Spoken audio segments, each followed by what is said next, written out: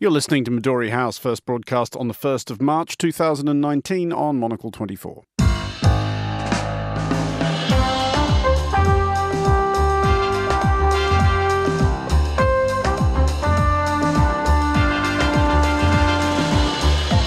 Hello and welcome to Midori House, coming to you live from Studio 1 here in London. I'm Andrew Muller. On today's show, I can die a happy man never having lived in the White House, but what I don't want to do is I don't want to take people's time, effort, and commitment without there being a clear shot that I could be the nominee.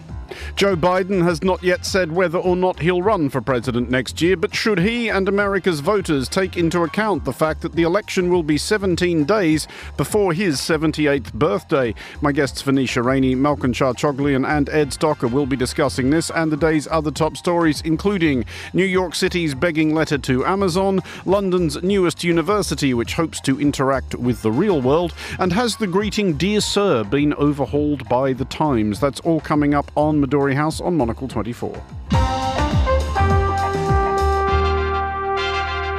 Hello and welcome to Midori House. My guests today are Monocle's Venetia Rainey, Ed Stocker and Malcolm Charchoglian. Welcome all. And we are going to start by elaborating on a conversation which occurred on the briefing on Monocle 24 earlier today.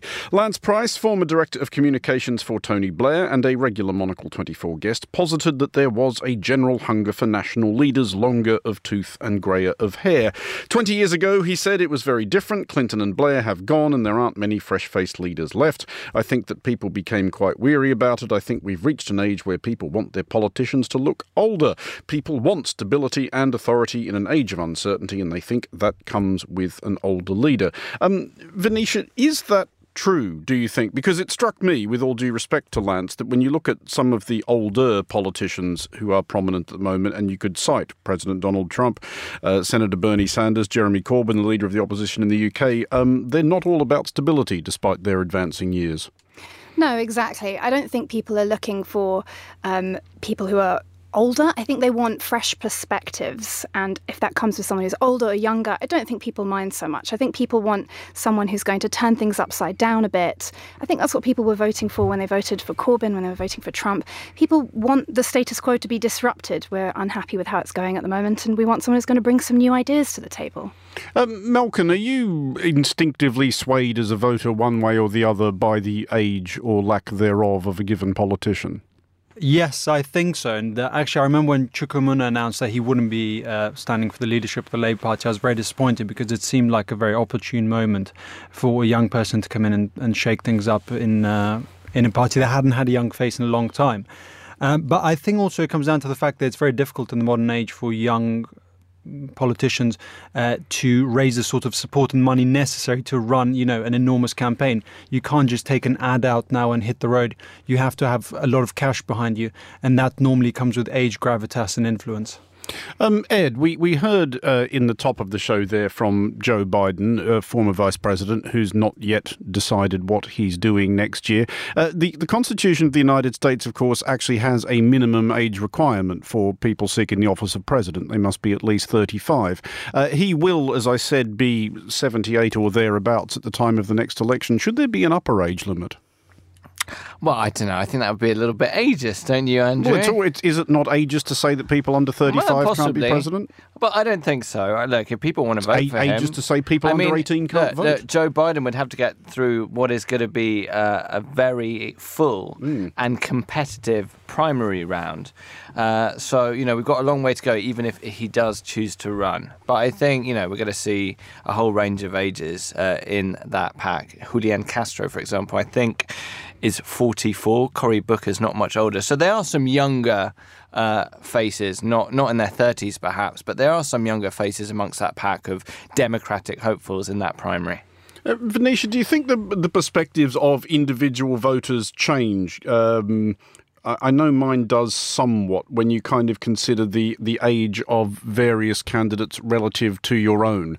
The idea that you would put somebody younger and therefore even more idiotic and disorganised than myself in charge of an entire country terrifies me.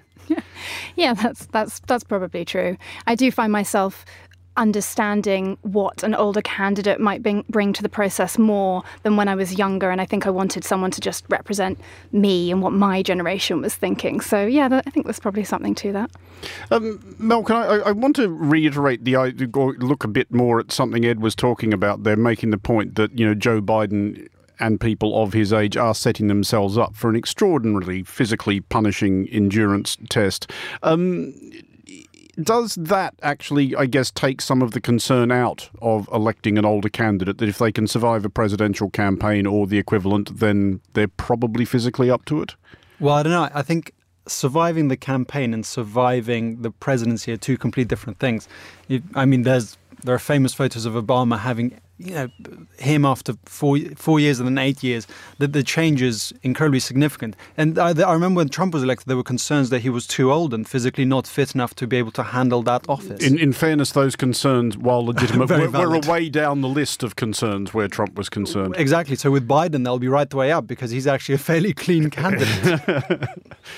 I just wanted to add one point. We talk about a minimum limit and whether we should impose a higher one. But I guess the point is, you can argue that older candidates, okay, we can talk about how physically able they are, but they also have a whole wealth of experience that someone who's just starting their political life doesn't have. So for all the talk of youth, and it is a very valid point, there is also something to be said for someone who has a lot of experience in a role, although in the case of Donald Trump, age doesn't equal experience. Well, it equals experience of a sort. In his case, it's debatable whether or not it equaled wisdom. Just to go back finally to where we came in on this, Venetia, do you think there actually is a general trend of people wanting older leaders? Because there's also plenty of exceptions that would seem to, if not prove that rule, then kind of disprove it. In fact, there's the sort of Emmanuel Macron in France. There's the barely in long trousers leader of Austria, for example. I mean, it's Guaido,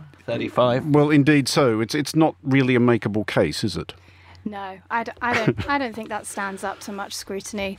I think people just want... It's different in every country, isn't it? I sort of speak for the UK best, but in a two-party system, effectively, we're kind of lumped with basically what we get. There aren't that many options that get presented to us, so it's not like we get to pick someone from the 30s, 40s, 50s, 60s and think, who's really going to represent us? So I think we're sort of picking out of a limited range of options, and sometimes age isn't the most important factor, I don't think. Well, on that cheery thought, let's look now at New York City and an intriguing manoeuvre performed by New York State Governor Andrew Cuomo, aged 61. Last month, you may recall, Amazon announced that it was pulling the plug on a projected new corporate campus that it intended to build in Queens. The decision followed months of protest from locals and was widely hailed as a triumph of people power over the remorseless corporate juggernaut and so forth. However, Governor Cuomo was not among those celebrating Amazon's removal of its bat and ball and is now wrangling local businesses, politicians and community leaders behind an effort to get Amazon to change its mind. Ed, what was, or perhaps even is, the project actually going to involve? What a mess this whole thing is, really, isn't it? It's a fabulous mess. It's amazing. I mean, I fail to understand how Amazon can't have thought it was going to get a bit of backlash in New York City. And secondly, how, the governor, Andrew Cuomo, and the mayor of New York City, Bill de Blasio, thought they could sort of push this through and not mention the fact that people may want to be unionized, which is kind of the main reason this whole thing has blown up. It just seems bizarre to me. This Operation Rescue mission seems like a bit late, a bit too little, too late. The advert that was taken out in the New York Times today said, talked about the public debate being rough and not very welcoming. Poor Amazon. They don't make a convincing, plucky underdog, Amazon, do they? But at this point, they kind of go for a joke. They also said, "We consider it part of the New York charm!" ! As if that's just the rough and ready nature of New Yorkers. Don't take us too seriously. But I do think it would be a little bit odd at this stage, having sort of severed ties, deciding to walk away, sort of, because New York hasn't been nice enough to them, for this to convince them that they're suddenly going to come back. That would be even too much of an added mess to what is already a mess. So I think this is an attempt to salvage something with a whole list of signees, but it seems like a waste of advertising money, really, to pay the New York Times to place this full-page ad. I think, personally, that Amazon is going to walk away to places like Arlington in the northern part of Virginia that has got the other HQ, the second HQ, that has welcomed Amazon with open arms. Malcolm, as Ed correctly says, Amazon did receive what I think you could call a New York welcome, the proverbial Bronx cheer, in fact. But is it nevertheless fair enough of Andrew Cuomo to try and turn this around? Because it would have represented considerable investment, thousands of jobs, and polls do suggest that depending on which part of New York you ask, 56 to 58% of New Yorkers were actually in favour.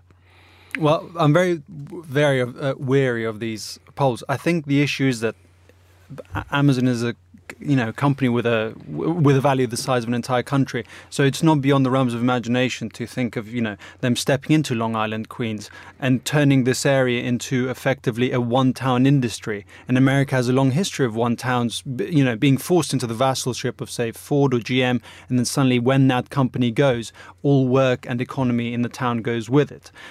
So I think it's more a case of we don't want to be beholden to this giant, and that's perfectly understandable. Also, that New York would have to give something like $2.5 billion worth of monetary incentives to Amazon as part of the contract. That's a huge amount of money, and it's understandable that residents don't think it's worthwhile.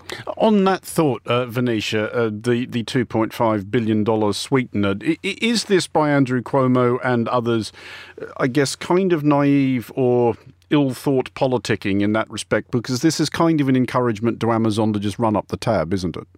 Say, okay, well, maybe we'll think about it, but here's our new list of things we want. Yeah, I suppose it is. And I just think, there were some really valid points made about Amazon coming into this neighbourhood and displacing the working class and what will happen in terms of the gentrification of the neighbourhood. And, I think we need to think really carefully about the balance between the jobs that are created and the actual effect on the neighbourhood. These operations become huge and can be overwhelming, like Malcolm said, for a local economy. Ed, was that the argument against it from the people who didn't like the idea? Was this straightforward, what is known here in the UK as NIMBYism, an acronym standing for Not in My Backyard? Is that what it was? Yeah, a little bit.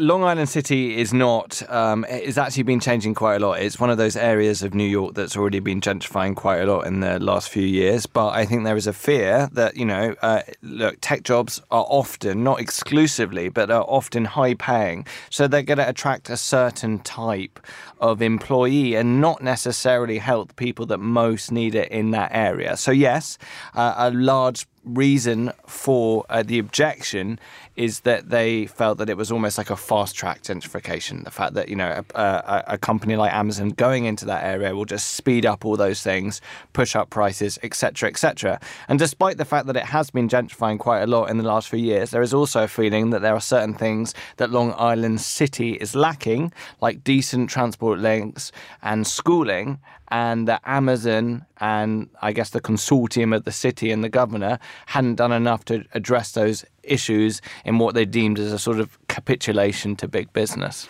Just a final quick thought on this one, Ed. When you talk about people complaining about gentrification, is that complaint the same in New York as it is in almost every other place in the world I can think of, which is that the people who are complaining about gentrification are usually themselves gentrifiers? They're just the slightly previous wave of gentrifiers who thought they were here first when it was cool, and now everyone else has followed them. It's the I liked this band when they were on Sub Pop argument. I don't think that's exclusively true. I think they may not necessarily use the word gentrification because the term in itself is kind of loaded. But I only know I have a personal experience of being in Sunset Park, which is another neighborhood, not in Queens, but in Brooklyn, that's been gentrifying very quickly. And I've spoken to people there about the changes that are taking place there. And they do complain about the fact that rental prices for shops and for houses have gone up sharply. So those people who are affected by prices going up are definitely going to have a problem with that.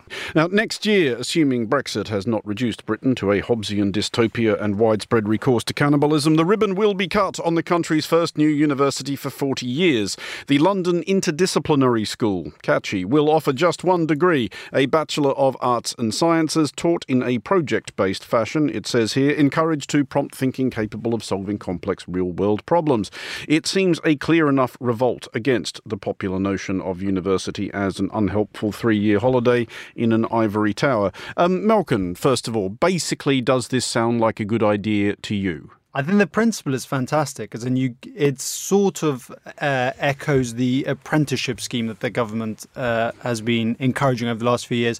You get people in and you give them very practical, you put their skills to practical use straight away. The only issue is that if all these people from all, and people think very differently at the age of 18, not all people know what they want to do or how they want to apply their skills. If you're banding them all together into this one degree and then saying, right, let's all solve this enormous number of problems, how's that going to work? The great thing about university is that you're allowed to sort of figure out what you want to do and where your skills lie. I, at first year of university, I got to kind of pick and choose and do lots of smaller subjects before focusing on that very practical and useful subject that is Greek and Latin poetry. And now I'm solving global problems. But without that first year of figuring myself out, I'd be nowhere. See, I'm actually quite sympathetic to universities in the face of the ridicule on that front. Now, I'll put this to you, Venetia, because people do say that it's basically 3 years of young people sitting around doing nothing useful and just thinking about stuff, to which, and I speak as somebody who didn't get quite through the entire 3 years of doing that. I speak as that select coterie of people who've dropped out of university twice. In my particular case, the University of Sydney, and I'm sure the fault was mine, not its. But isn't that actually kind of the point? Isn't it a good thing that, between the ages of 18, 21 or thereabouts, people are just encouraged or permitted to just, have a bit of a think about stuff, figure out what you're good at? Yes, definitely. But I think people can continue to do that while they're doing this more perhaps real-world multidisciplinary degree. There's no reason they can't keep going to bars and doing extracurricular activities and, not turning in their coursework for the whole of their first year. It wasn't just me then. Definitely not. Going to bars is the first thing. That's a very important part of the university experience. I spent most of my university experience, the stuff that I think I actually got out of it, working on the student newspaper, and that's why I'm in journalism now. And I studied medieval English literature and history. Not very applicable, I think we can all see. But it is a time, you're right, to discover other things. But I think this degree sounds like a really good extra option. It's not for everyone to choose just one subject. And I did have to choose at the age of, I think, 16, 17. I just picked something out of a hat, really. I just picked what I was good at school. And you don't understand what's interesting in terms of a career or what might be interesting to do for the rest of your working life at school. I don't think you're given proper career advice. So I think this sounds like a good extra option. Ed, are you going to out yourself at this point as being the only person at this table actually remotely qualified to do the job they do? No.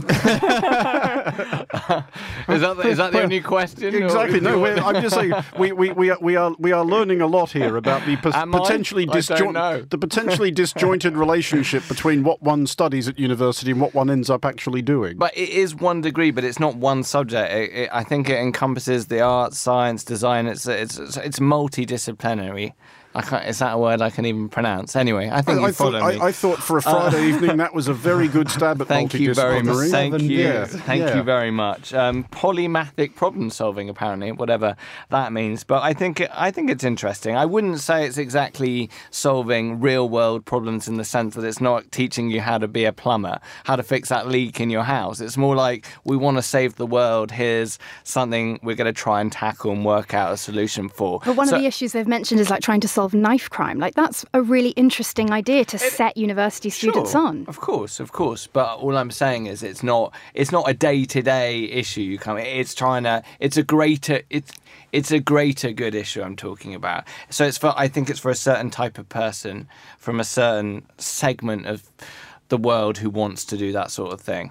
That's what I'm saying. Do you know what this sounds like? It sounds like X-Men. Let's gather all these geniuses into this like one college and get them at the age of 18 to solve global problems. I mean, it's a big onus on the shoulders of an 18-year-old. Great, all the people who are completely blue finally have somewhere to study. I think they just want to recruit for MI. Sorry, are you people now making vaguely contemporary pop culture references? Because I am. No, don't know her name, don't know what she's called. You're lost with X-Men, really? Would Men in Black be better for you?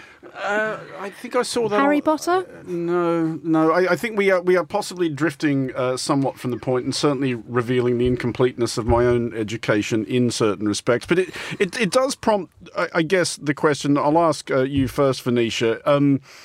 As somebody who was, I mean, I wasn't at university, as we've learned, long enough to actually decide what I wish had been different about my university experience. But is there anything in this idea that sounds like something you wish you had had access to while you were studying medieval English? Absolutely. And I would have loved to have history. done this. And history, thank you. I did the International Baccalaureate at sixth form, and that allowed me to do 6 subjects at once, plus some other stuff. I just couldn't choose. I didn't want to have to choose. And even when I went for my degree, I picked a joint honours. I would 100% sign up for this degree if it was offered to me again. Ed, is there something here that sounds like it would have appealed to you when you still haven't told us what you studied? Yeah, I tell did us, Ed. history. I Tell did us. history as well, Medieval history? and French joint honours. Where did you study, Ed? University of Leeds. Ah. Yes. Anyway, I always wanted to study a language, so I'm not sure it would necessarily have addressed that. But I think it sounds like a fascinating degree, to be honest with you. And I think it's really good to have something that is a little bit new. Whether it necessarily makes you know exactly what you're going to do when you leave, but it does sound like you may get recruited by some shadowy organisation afterwards. So maybe you'll be McKinsey fine. or the Met Police? The choice is yours. It sounds like it's really grooming you for that. Malcolm, speaking as somebody who finished university, I'm guessing roughly this time last week, does this sound like it would have revolutionised your extremely recent student days? No, because I really enjoyed being bogged down in the academia of my subject. But I do Latin agree. and Greek poetry, in case anyone forgot. And Exactly. playing cricket on the beach. He told us off Lucretius. air.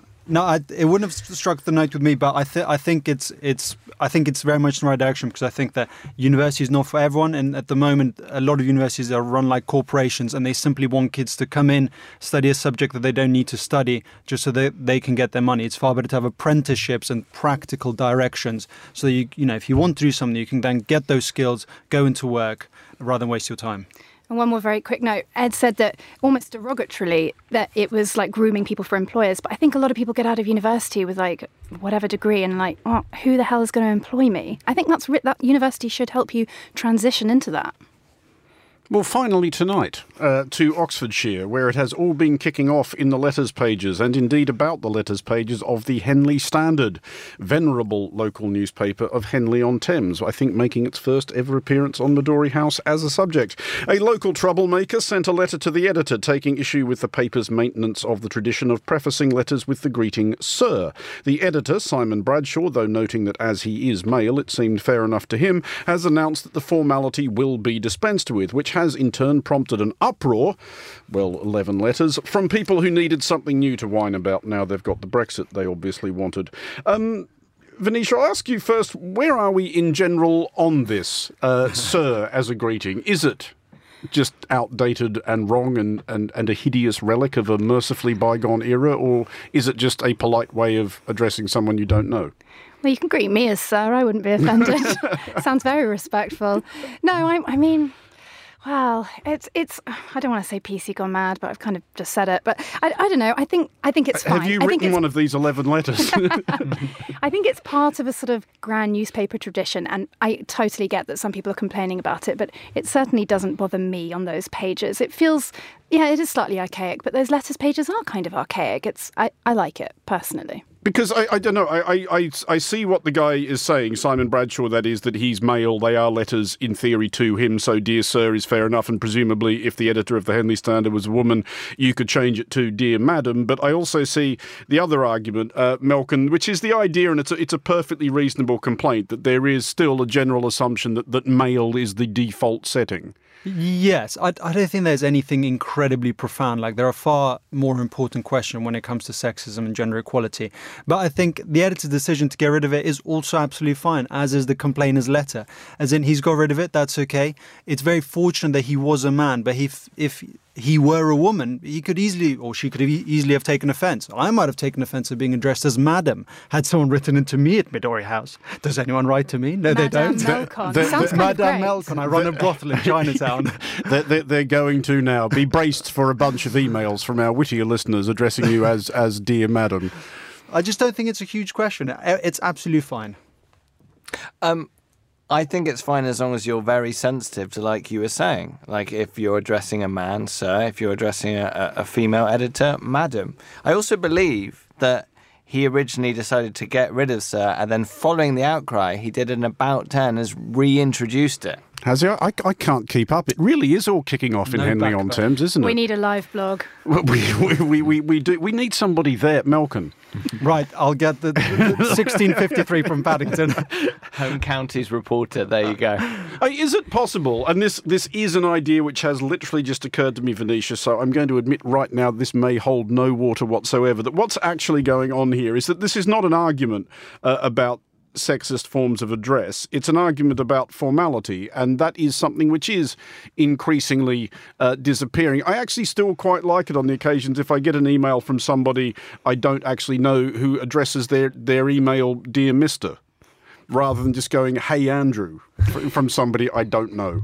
Dear Mister. Well, with my surname at the end of it. I thought it was just M-I-S-T-E-R. No. Dear Mister. Dear Hemula. Yeah, those tend to come from Nigerian email addresses and be interested in my sort code. But is that what's going on here? There's people desiring a return to formality. Yeah, I think probably. And that sort of formality, I kind of like Malcolm was saying, that formality is part of a sort of time when it was assumed that the editor of these letter pages would be male and that the correspondence would probably also be between more men, just men talking about important stuff and the women sitting at home and pouring them tea. I don't know. I guess it is sort of tapping into that sort of anxiety over... I think it's quite interesting also that the publications that have chosen to keep it tend to be the more traditional ones. For example, the Telegraph still has it, the Times has it, the Spectator, Private Eye, but it's been dropped by the Guardian, the FT New Statesman and the Economist. That's a whole separate conversation, maybe. That is a front line in the culture war you have identified right there, isn't it? That's good research. Thank you very much. Somebody had to do it. Melkon, as the representation of youth at this table, do you take offence one way or the other if you are addressed by total strangers by your first name? A little bit, yeah. I'm with you. I think formality is slightly lacking today. Like you said, people write and say, "Hey, how's it going, Malcolm? I've never met you in my life." But also, I don't want the UK to go down the way of the passive aggressive "sir" that you get in America. Sir, you're gonna have to tip me or something along those lines. Maybe don't do the accent. Yeah, no. Well, you get the gist. You want to see the world return to sort of hat tipping, I feel. A little bit of hat tipping, canes on the street, that sort of stuff. I think you just need canes on the street. Malcolm. No, but I think Look, Madam Malcolm, you put your corset and your bustle on, and we'll talk. All right. A little bit of formality is all I'm asking for. We are out of time. Melkon now has to put on his top hat and ride his penny farthing to Henley on Thames to bring us the latest. That does bring us to the end of today's show. Venetia Rainey, Ed Stocker and Melkon Charjogli, and thank you for joining us on Midori House. The show was produced by Ben Ryland, researched by Fernando Augusto Pacheco and Teresa Marvulli. Our studio manager was Maylee Evans. More music next. At 1900, you can get a lesson in making vegan curry with this week's edition of The Menu. The Daily has more on the day's main stories at 2200. Midori House returns on Monday at 1800 London time. I'm Andrew Muller. Enjoy your weekend. But in my mind, I know they